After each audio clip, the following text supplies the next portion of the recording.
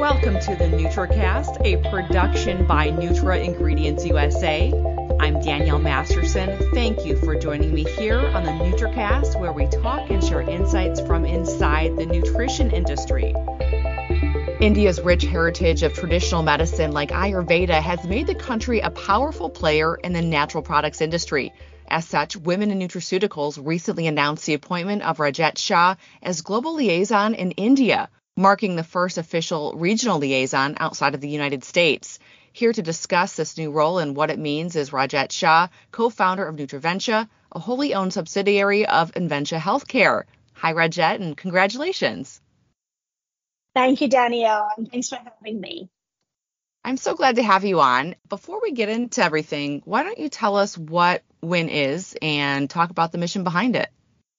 It is so exciting that a few weeks ago I would have said it from a third-person perspective, but now I can talk about it like I'm part of it. And so I'm really proud to talk about WIN on this platform, with you. And I really look at it as a very inspiring nonprofit organization. It's led by prominent leaders in the global nutraceutical industry. And its mission is to, and I quote, empower women in nutraceuticals to unlock their personal and professional potential.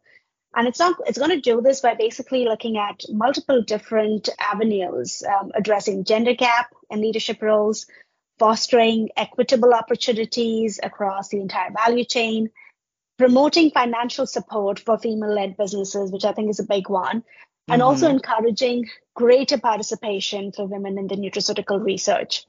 So something that stuck out for me, Danielle, which I think is incredible, is at a recent WIN presentation, Heather Granata, who serves as a president for WIN, she cited a Gartner research study that revealed that gender diverse and inclusive teams outperform gender homogeneous, less inclusive teams by an average of 50%.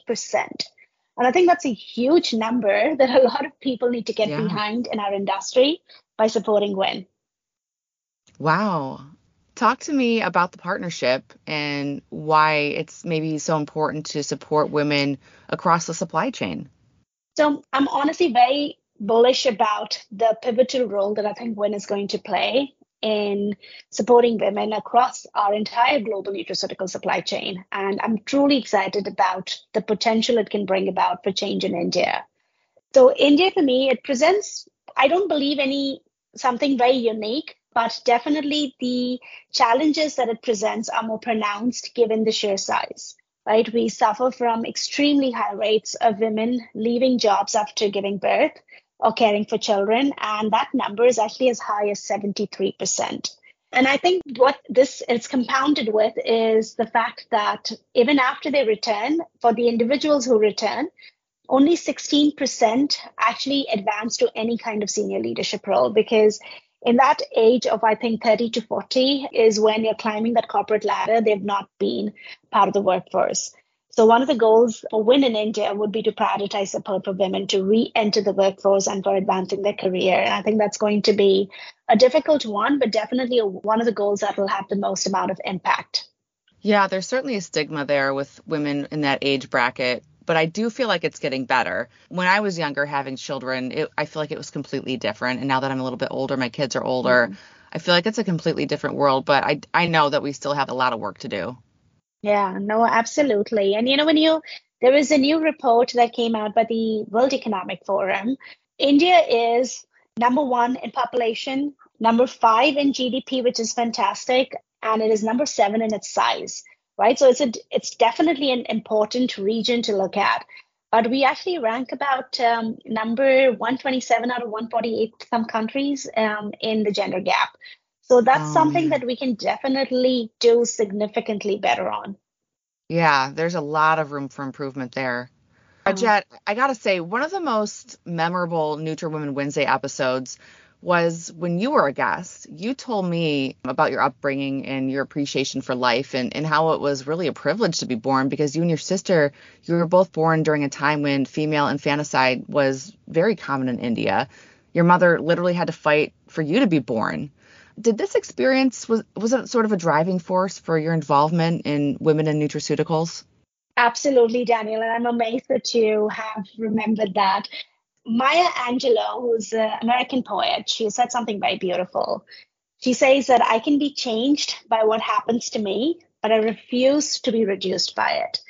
My privilege to be born as a second girl child, and I think all the moments since then have continued to really shape my journey forward. And I think this was funny when my announcement for the global liaison for India happened for WIN. I spoke about how my parents used to motivate me to study by threatening to literally marry me off if I did not. Oh my So God. it was really this, yeah, I mean, it's hilarious when I think about it. And if I was to tell my children this, they're like, tell me what? So it is, yeah, but it was really, it was this strange but unique way of telling me what the stakes were. So when you look at that, kind of upbringing, it's really instilled a very strong belief about not letting my gender determine my future, which is reflected in my personality and the choices I make, even today. So for me, when I discovered WIN, there was an immediate connection. And I remember talking to Heather Granato and Linda Doyle at Supply Side last October and expressing the need for something like this in India. Because when you look at the Indian industry too, there's so many different innovative companies like NutraVenture, of course, but participating in activities like this all the way back when most of our time is here in India has always been challenging. And this is where the true force of everybody involved in WIN kind of comes in, because in less than a few months, they took a very proactive approach in establishing its first global liaison position dedicated to this region. And I'm hoping this can serve as a template for many other regions in the future. So I'm honestly very honored to be chosen to lead this effort. And I'm very excited about contributing meaningfully to this mission. And if I may be bold enough to say, it's like I'm really answering my calling. I love that. And I got to say, I don't think they could have picked anybody better in India to do this. I'm so glad that you So are the sweet. face of India. Yeah, no, I was so glad to read about that, and I'm so happy you're joining me today. Shifting gears a little bit, what are some of the undercurrents you're seeing in the wider industry?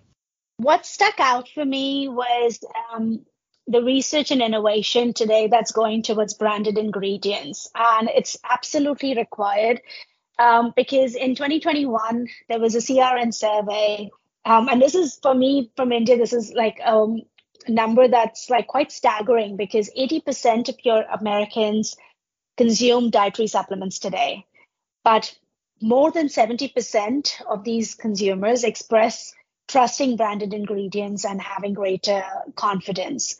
And rightfully so, right? So given consumers significant trust in branded ingredients, I think it becomes crucial to not compromise on the scientific research and development. So at NutraVenture, for instance, we do implement, rigorous measures such as conducting randomized double-blind placebo-controlled studies, which are your gold standard, and also in making sure that we are including healthy populations and adhering to really strict acceptance criteria. Then we take it another step where we select reputed international journals, and in turn, these international journals then have a very meticulous editorial process. So all of this really goes into improving and enhancing the reliability and the trustworthiness of the scientific ingredients. So I think that's one major one.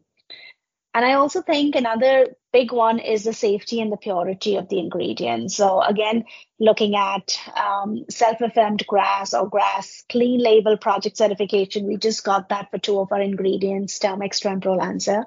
I think those are critical areas, because as you continue to invest in this kind of transparency, looking at making sure that you're ensuring adherence to potency and studied doses, I think it's going to enhance the consumer trust even further. And these transparency, quality, adherence, I think these are going to remain extremely crucial components for our industry to promote a culture of trust within the industry. Yeah, and one thing that I keep thinking about is the stricter standards for international journals for publications. Absolutely. And you kind of mentioned that as well. How does it compare now than, say, 20 years ago when it comes to the standards and how they've maybe evolved over the years? I think number one, the science has become significantly cleaner. The peer review process is very rigorous. I think if you were to try to publish results that were half-baked, you're not going to get that published easily at all, or you will never get it published. So I think getting that kind of transparency, and we did this, for instance, we actually put one of our research papers last year to open publishing. We had that confidence that I'm okay to put it for open publishing first and then go in for the peer review process. I think a lot of brands in the past would have hesitated to do something like that, which I think again goes back to how clean your science can be and how much confidence you have in, if there is even any kind of negative comment, it is transparent and you have to look at it as an opportunity to, yeah, maybe we did miss this out in the study and it could be a limitation for the study. Or no, maybe, that's not relevant and I have an opportunity to present my argument. So I think that's where I'm seeing a huge difference. And when we look at papers that were published years ago, and I don't want to take and say that they're not great, they're all amazing research, but every now and then you would see something that's published because of just some sponsorship. And now that's changing. Yeah. Are you seeing any trends specific to India? Honestly, really excited about this because we've been such a traditional herb kind of a country. We still are to a large extent. In fact, during COVID, where every other country's use of supplements and, vitamins kind of grew, in India, the category that grew the most was herbs and botanicals, which was, interesting and, of course, not surprising. The industry has had actually from the predictable trends of say 10%. It's now about 20, it went up to 26% during COVID, and now it's stabilized to some 16 to 80%, which is still surpassing your global industry trends. And the industry itself, I feel, Daniel's seen a holistic change underpinned by science. And what I mean by that is you're seeing a huge surge in human clinical trials, which is validating the claims of the producers. And for us, we've known, I think, traditionally what a particular herb does, but to now be able to go back and establish that in a scientific way, I think is huge. And this change is almost irreversible now, and the shift is very positive. Another major thing, which I think is going to be a huge catalyst for growth, is in India, there is a formation of the Nutraceutical Task Force, whose goal is to shape policies to transform the Indian nutraceutical industry, which is, say, an $18 billion industry today, to an almost $100 billion dollar industry by 2030, which is less than 7 years away. So there are really some concrete efforts top down to make this a reality. Rajat, you mentioned a statistic a few minutes ago about India and the gender gap. I'm wondering, is there a gap in research for women? Like, are they participating in research more these days? It's surprising that you bring that up because we just talked about this like a few minutes ago with the team. And there is definitely a gap, but we are seeing that gap close further because in both of our studies, which we did actually, one was in active individuals, both in active individuals and one in more recreationally active, both saw an almost north of 50% participation from women. So I think more and more you're seeing more women definitely participating in the clinical studies that are done here in India. And that will definitely help in making sure that the products work for them as well. Okay, great. Yeah, that's good to hear. Another trend, the proliferation of AI. Now, you've got a tech background. How is AI being applied to this industry?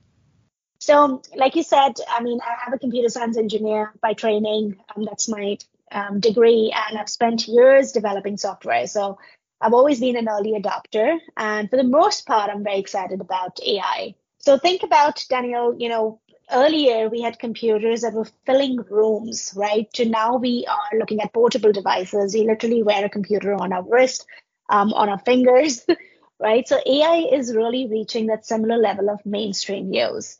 It's becoming more accessible and pervasive, and it's going to eventually become more seamlessly woven into our digital experiences, giving us intelligent insights and unprecedented convenience. So I really believe there is something in it for everyone in our supply chain. So take, for example, finished formulation brand. And AI can give them the power to personalize the recommendations. You can actually analyze individual customer data You can look at creating tailored supplement suggestions based on factors like age, sex, health conditions, goals, and making sure that you are providing suitable options and dosages for each person. Similarly, for brands or for ingredient manufacturers, it can really help in product development. And that's kind of where I use it a lot, because it can help you analyze massive amounts of scientific literature, clinical studies, consumer feedback to really guide that formulation process for innovative and effective ingredients that truly meet today's consumers' preferences. So it can help accelerate the discovery of new compounds, potential interactions, and safety profiles. So I truly believe that overall, on the positive side, it's going to really help speed the movement of new ideas in the marketplace. So what computers or the internet did for us, and I know there were pitfalls with that as well. There are going to be pitfalls with this too, but on the positive side, it's going to really make sure we are going to be able to do things that we'd only dreamed of in the past. Yeah, I mean, I'm pretty excited about it. It sounds like you're excited about it. You're embracing it. Some people see it as a threat. You mentioned the positive side of it. What are some maybe negative sides of it that you foresee? So there are a couple, right? I mean, you have concerns with it in terms of ethical consideration, privacy issues, surveillance. There are biases that can be built into the algorithms, which can have some major concerns.